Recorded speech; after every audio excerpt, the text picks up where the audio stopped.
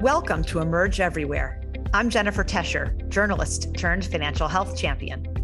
As founder and CEO of the Financial Health Network, I've spent my career connecting forward-thinking leaders to the growing FinHealth movement. Now I'm sharing these conversations with you. Discover how these visionaries are challenging the status quo and improving financial health for their customers, employees, and communities. My guest today, Her Majesty Queen Maxima of the Netherlands, is passionate about financial inclusion and financial health. Having grown up in Argentina, she saw the impact of hyperinflation on families and knew then that she wanted to do something about it. As the United Nations Secretary General's special advocate for inclusive finance for development, Her Majesty is a global voice on advancing access to affordable and safe financial services. And she has made real inroads for financial health across the world through close collaboration with partners from both the public and private sectors. Your Majesty, welcome to Emerge Everywhere. Thank you. Thank you very much for having me. So, as Princess and then as Queen of the Netherlands, you could have chosen numerous issues to champion, but you chose financial inclusion.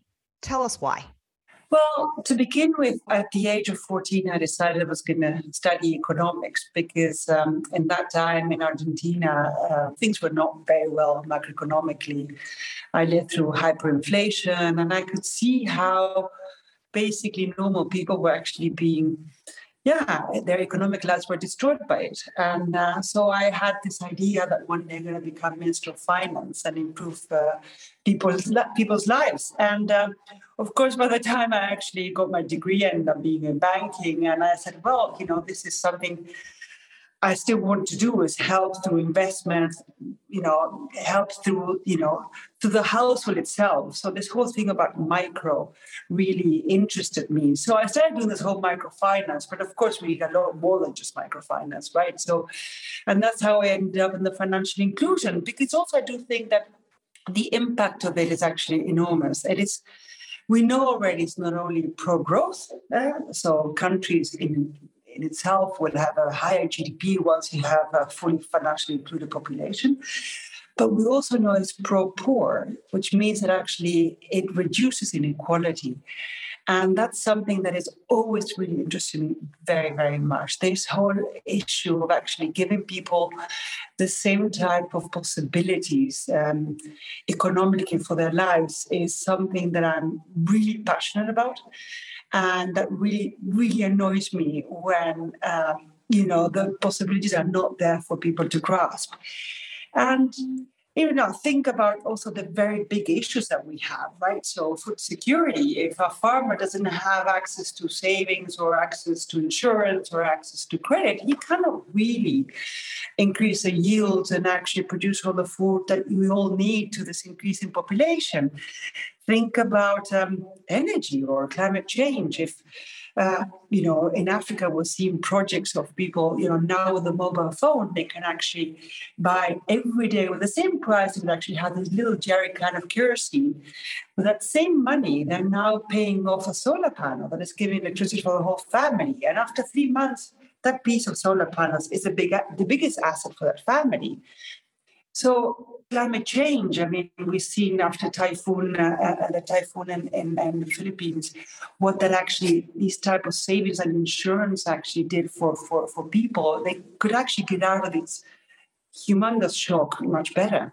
So these issues of actually decreasing inequality, smoothing consumption, and giving people opportunities to make the best of their lives is something that, really interests me. And that's the reason why.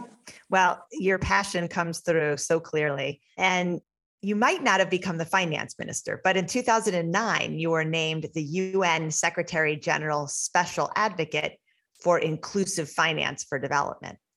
Tell our listeners, what does this mean? What does that role entail? Basically, what I do is I try to advocate for financial inclusion. 10 years ago, I would say 12 years ago, nobody knew the word financial inclusion. I think by now, everybody knows what it is. And actually, even after COVID, that was actually very, very interesting, is that if there's any doubt that financial inclusion was important, COVID took that away because a lot of countries realized that if they actually had to give some kind of subsidy, grant, or help small businesses or women during this whole pandemic, they needed to have financial inclusion. So that really, the whole issue that we need financial inclusion is not really my job anymore. But what I do is twofold. First of all, I go to countries and I try, together with all my partners, because I don't do this alone, we try to make it happen. And what do I mean by making it happen? We speak to from the telecom regulatory, we speak to the central bank, we speak to the Minister of Finance, the President. And the whole issue is to get the job done on a regulatory perspective. But we also speak to the private sector there and say, how can you actually improve the quality of your products, how you can actually work together and cooperate, for example, a bank with a mobile network operator. And in that way, actually get the job done. So I'm extremely proud. We already have more than 50 different national strategies, financial inclusion national strategies around the world. And we have seen, more than 1.2 billion people that had more access to financial services from 2011 to 2017. And I know it's going to be more because the figures are not going to be coming by the end of this year. But we still have 1.7 billion to go. So the work is still ongoing. But I have to say that so much has been done. And I'm sure that after COVID, we're going to see huge increases as well. The other thing that I also do is I also talk about the big issues around financial inclusion globally. So, for example, the whole issue of data. When I started this work, I didn't know how many people we needed to give financial inclusion to. I mean, was it 500 million? Was it 3 billion? So getting that data was a huge public good piece that I needed. And why is this important? Because with that, I can go to a country and say, yeah, listen, only 13% of the population is financially included. So there's a work that you need to do. Oh my God, 13%. Oh, so then they start to do that work. If I don't have that data, I cannot really, convince really people that they have to do this work. The other issues are all the standard setting bodies. So, they're mostly in Basel. Before that, they all looked at the financial stability of a financial sector. But if the financial stability of a sector is very good, but it only includes 30% of the population, what does it work for, right? And so all these discussions were actually extremely good. And at the beginning, I said, why should we care about that? But then they realized that they did actually care, and it was important for them. So now financial inclusion is a very intrinsic part of their work as well. And, defining issues, the outcomes of financial health. What is that? What is the best policies? Yeah. And they were talking about now the digital environment that is really helping us to do most of the financial inclusion right now. Okay, what are the dangers? What are the risks? What are the opportunities? Define them, develop the knowledge, try to disseminate that knowledge. I mean, for example, central bank digital currencies is a bad for financial inclusion. All these big discussions that, I don't think that any one governor of a central bank should be making by its own. We have to develop this body of knowledge globally, and that's what I also try to do. Got it. Well, I'm going to have you back to have a whole nother conversation about central bank digital currency, because I'm also still trying to figure out whether I think it's good or bad for inclusion, but for another day. You have started talking about financial health recently. Mm-hmm. And in fact, you created a financial health working group as part of the UN SGSA. And the mission of the group has been to build a new consensus and to drive action around financial health. So why the shift? Why the shift from financial health to financial inclusion, to financial health? Well, because financial health is always what I wanted, but I needed to have the rails done first.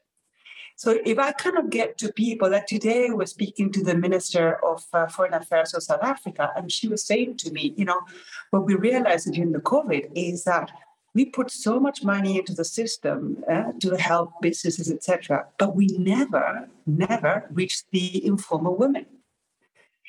So therefore, it's like they didn't exist. So they actually faced, of course, the biggest brunt of the whole pandemic. So this whole issue of financial health is the outcome. I mean, financial inclusion is a means to an end. It's not an end in itself. I always wanted to actually go to the outcome, which is the development, which is that people have really good financial lives. And what does it mean that? Because, everybody had a different definition. So what I thought it was really important is to actually get a group of all the people already doing any work on financial health to actually come up with a definition. It was quite a tough job to do. And so it's basically based on 4 issues. First of all, you have to have enough money to come up, or at least make front to your day-to-day finances. A second issue is you have to have resilience. So if there is a external shock that actually happens, you have to, have savings or insurance that would actually, help you through that moment you're not going to have any income and even make you bounce back better. It has to be able to pursue or help you to pursue and achieve long-term goals. I mean, let's talk about pension. Let's talk about being able to pay for college for your kids. And it has to, the fourth one is actually very important, is actually you have to feel secure and in control of your finances. And this is a very subjective issue, but I think it's a very important one because the stress that actually financial unhealthy lives, basically the amount of stress that people have through over-indebtedness or not being secure about being able to pay the college tuition of a child is just so big that I think it's extremely important that we actually measure that as well. And what is a very important issue is that this is not an issue only in developing countries. It's a huge issue in developed countries. Even in my country, the Netherlands, we have 17 million inhabitants, and we have 650,000 households that are over-indebted, that have problematic debts. That's a huge number. These are people that are really extremely stressed, and we know that what this financial stress does to people. We have some research that even says it can even curtail 13 points on your IQ. So that actually gives you a little bit of it just paralyzes people. So that's why I think the subjective and the mental health part needs to be a part of it as well. And it has a huge effect, therefore, on your productivity. So therefore, in your work and in your physical health. And I have to say that a lot of companies and have actually noticed that by actually addressing this issue, the productivity of the employees have actually increased tremendously, and the loyalty to, of course, the company. But I'm happy that we had this working group because we defined a definition. We also came up with a couple of indicators we should have been collecting, and also a set of what should the public sector do, and also what should the private sector do. Got it. So we were really honored to be able to participate in the working groups. And so there were, correct me if I'm wrong, there were 3 work streams, right? A public sector work stream, a private sector work stream, and then a work stream around measurement. And you just described what each of those groups were doing. You've talked a lot about the need for the government and the private sector to work together in order to make inclusion and now financial health a real possibility. And you've used your platform to convene CEOs, including the CEO Partnership for Economic Inclusion, and to really call on CEOs to get them involved. In fact, I think the way you and I first met several years ago was through Dan Schulman when you held a small meeting at PayPal on the West Coast of the United States. Talk a little bit about how companies and business leaders can be partnering with governments and NGOs to really move the needle here. What's the role that they should be playing? Well, I think that the private sector on 2 roles, the private sector can do, first of all, they have their own employees and customers, and certainly the companies that are in the financial sector, they have also an even more important role to play. It's not only employees, but also the customers with their products, they can actually move the needle. on having a family being, financially healthy or not, right? So I think they would like to sort of differentiate, one is your own employees and the other is from your own customers. When it's your own employees, it's been, you've mentioned Alan Schulman and their work in PayPal, but also MasterCard did a wonderful job. First of all, is survey. What is the financial stress of my employees? So what Dan actually tried to use is disposable net income and also try to sort of see who was actually having financial stress. And we have not yet decided what type of KPIs actually private sector should be doing, but we're trying to sort of get that information together, see what the best practices are. But I think you have to start with measuring if your people actually have, debts or not. And then you have to start the conversation.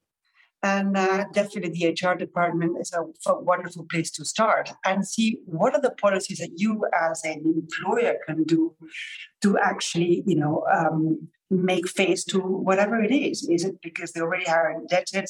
Could they actually have a coach that can actually help them, rebalance and rebudget their lives, etc. On the side of the customer side, it's a little bit more complicated because I think that's where I think policymakers and the public and the private sector should actually be working a lot more together, because then there is a cross between what regulators actually have in mind when they approve a certain product by a certain financial sector. And what I would love to have is in the future that there is a conversation constantly about, does this product really lead to better financial lives?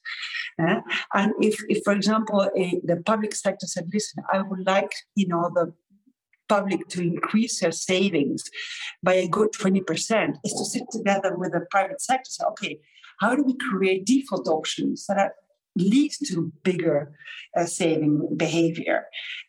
If we talk about sort of insurance, the same story. I think there's a lot to be done to be working together in that respect.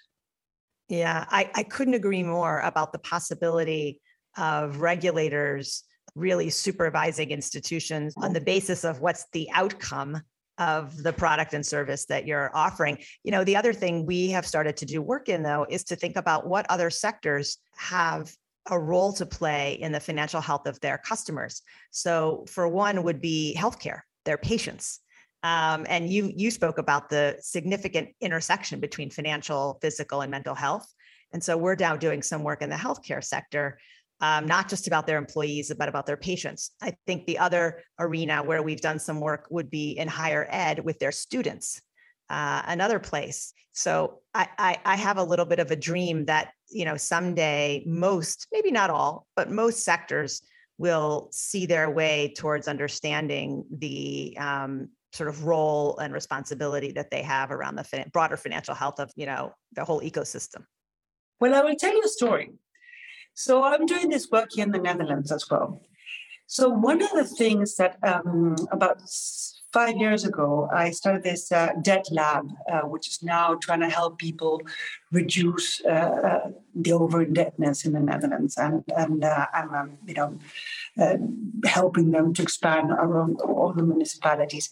Anyway, of course, the Dutch system is not the same as the US system.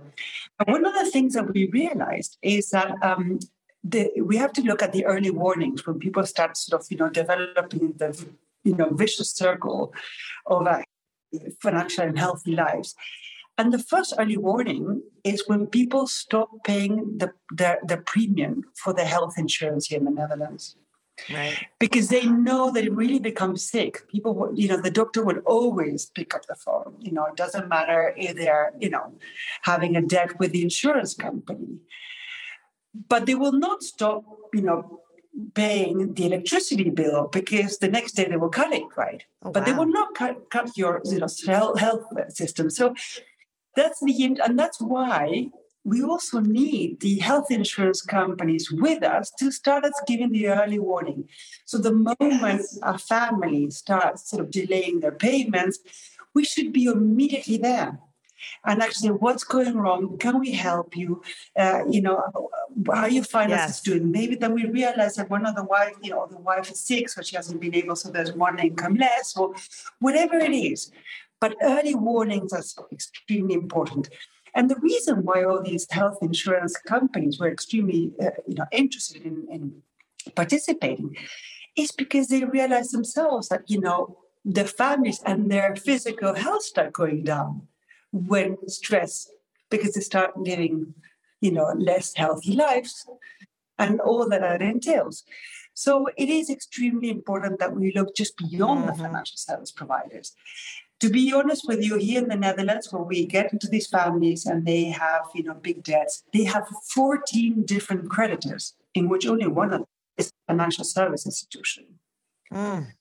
So definitely we have to look much broader, but let's start by focusing, because the work is so big right now. So, and also, because the financial sector providers are just so important, and suddenly they would actually increase their financial health of families, like increasing your insurance, increasing your savings, managing your cash, helping, with an app to actually come up with early warnings. Be careful. If you're spending too much, you still have your fixed costs, and you have to. So there's so much that we could be doing on that front. So I hope there to have a lot of these type of companies engaged in the future. Yeah. And, I couldn't agree more. Not only do they have a special responsibility, but also in a way, as the plumbing, they're a little bit the glue amongst all of these other sectors. They're the one sector that works with all the other sectors. So ultimately, I think that they will be an interesting pathway into those other sectors. Let's talk about women for a second. I know it's a subject you're also quite passionate about. You've been a champion of the rights and well-being of women around the world. In the United States, we see a distinct disparity. So our own Pulse Financial Health Trends report found that only 26% of women are considered financially healthy, compared to 43% of men. This is a stark reality for us, but the fact is many countries around the world have an even wider gender gap. So what are you seeing that really works to improve the financial health outcomes for women? Well, start with, I always say you start with education. Yeah. So there's a very big element that, financial literacy, we see that is, lower among women in general. And it's different per country, so it's a very big generalization. But this is an issue that we need to focus a lot more. So the financial literacy of women and girls need to be strengthening overall also for men, but definitely for women. Number two, it is of course about the economic independence of women. So, not a lot of women are economically independent. So therefore, they are going to have much stricter financial lives. And third, they are less well served by the financial sector sometimes. They bank differently. They ask for credits differently. We realized, for example, in the Netherlands, that only 1/3 of the SME credits, only 1/3 of the SME credits actually go to women. So there's a huge pent-up demand. A lot of women do not get the credit they need because they see businesses in a different light than men do. So having sort of more women vision of, I want to say friendly, but with the perspective of women is extremely important. But I think those three issues are the biggest issues. So it's not only financial inclusion that will do the job. Yeah, I agree. So there are no shortage of challenges facing society today. We've talked a lot about COVID. We've even mentioned climate change. There's political and economic uncertainty around the world and more. Given the moment that we're living in now, why should policymakers, business leaders, and innovators be putting financial health at the top of their agendas? Make your best argument, Your Majesty. Well, because financial inclusion is one of the infrastructure pieces that you need to achieve all of these or address all of these challenges. If we're speaking about inequality, I already explained. If we speak about climate change, Of course, we need to do humongous investments for adaptation and mitigation. But also, what about the households? How are they going to be protected against shocks in the climate change? Again, when the typhoon comes, I mean, the biggest issue is going to be the human cost. How do we help these people to actually have less economic cost? And that will be through financial inclusion. And that we know already that if you have less inequality and you have better financial healthy lives, you have more stability in general, not only macroeconomically, but also socially. And that's, I think, something that's a reason why I'm doing this work. Are you hopeful in this moment, given what's going on around the world? Do you feel like it's been a wake-up call, or does it just feel like the problem is bigger than ever?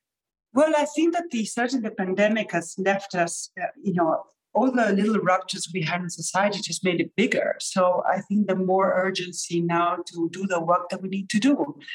And what makes me hopeful is I do hear a lot of phone calls saying, well, you've been talking about this issue. Now we really have to get it done. And it's not a complicated something. It's not that complicated. We have to just get our act together and cooperate, within the public sector and also with the private sector. So, yes, I'm hopeful because I see a lot of people that are wanting to make a change and because they realize that, we have to get our act together and we have to make change. Your Majesty, thank you so much for joining me on Emerge Everywhere. Thank you very much for having me. This has been Emerge Everywhere, a Financial Health Network production. If you like the show, please help spread the financial health message by leaving a review. And if you have ideas for future guests or thoughts on the show, please click on the link in the show notes to connect with us. See you next time.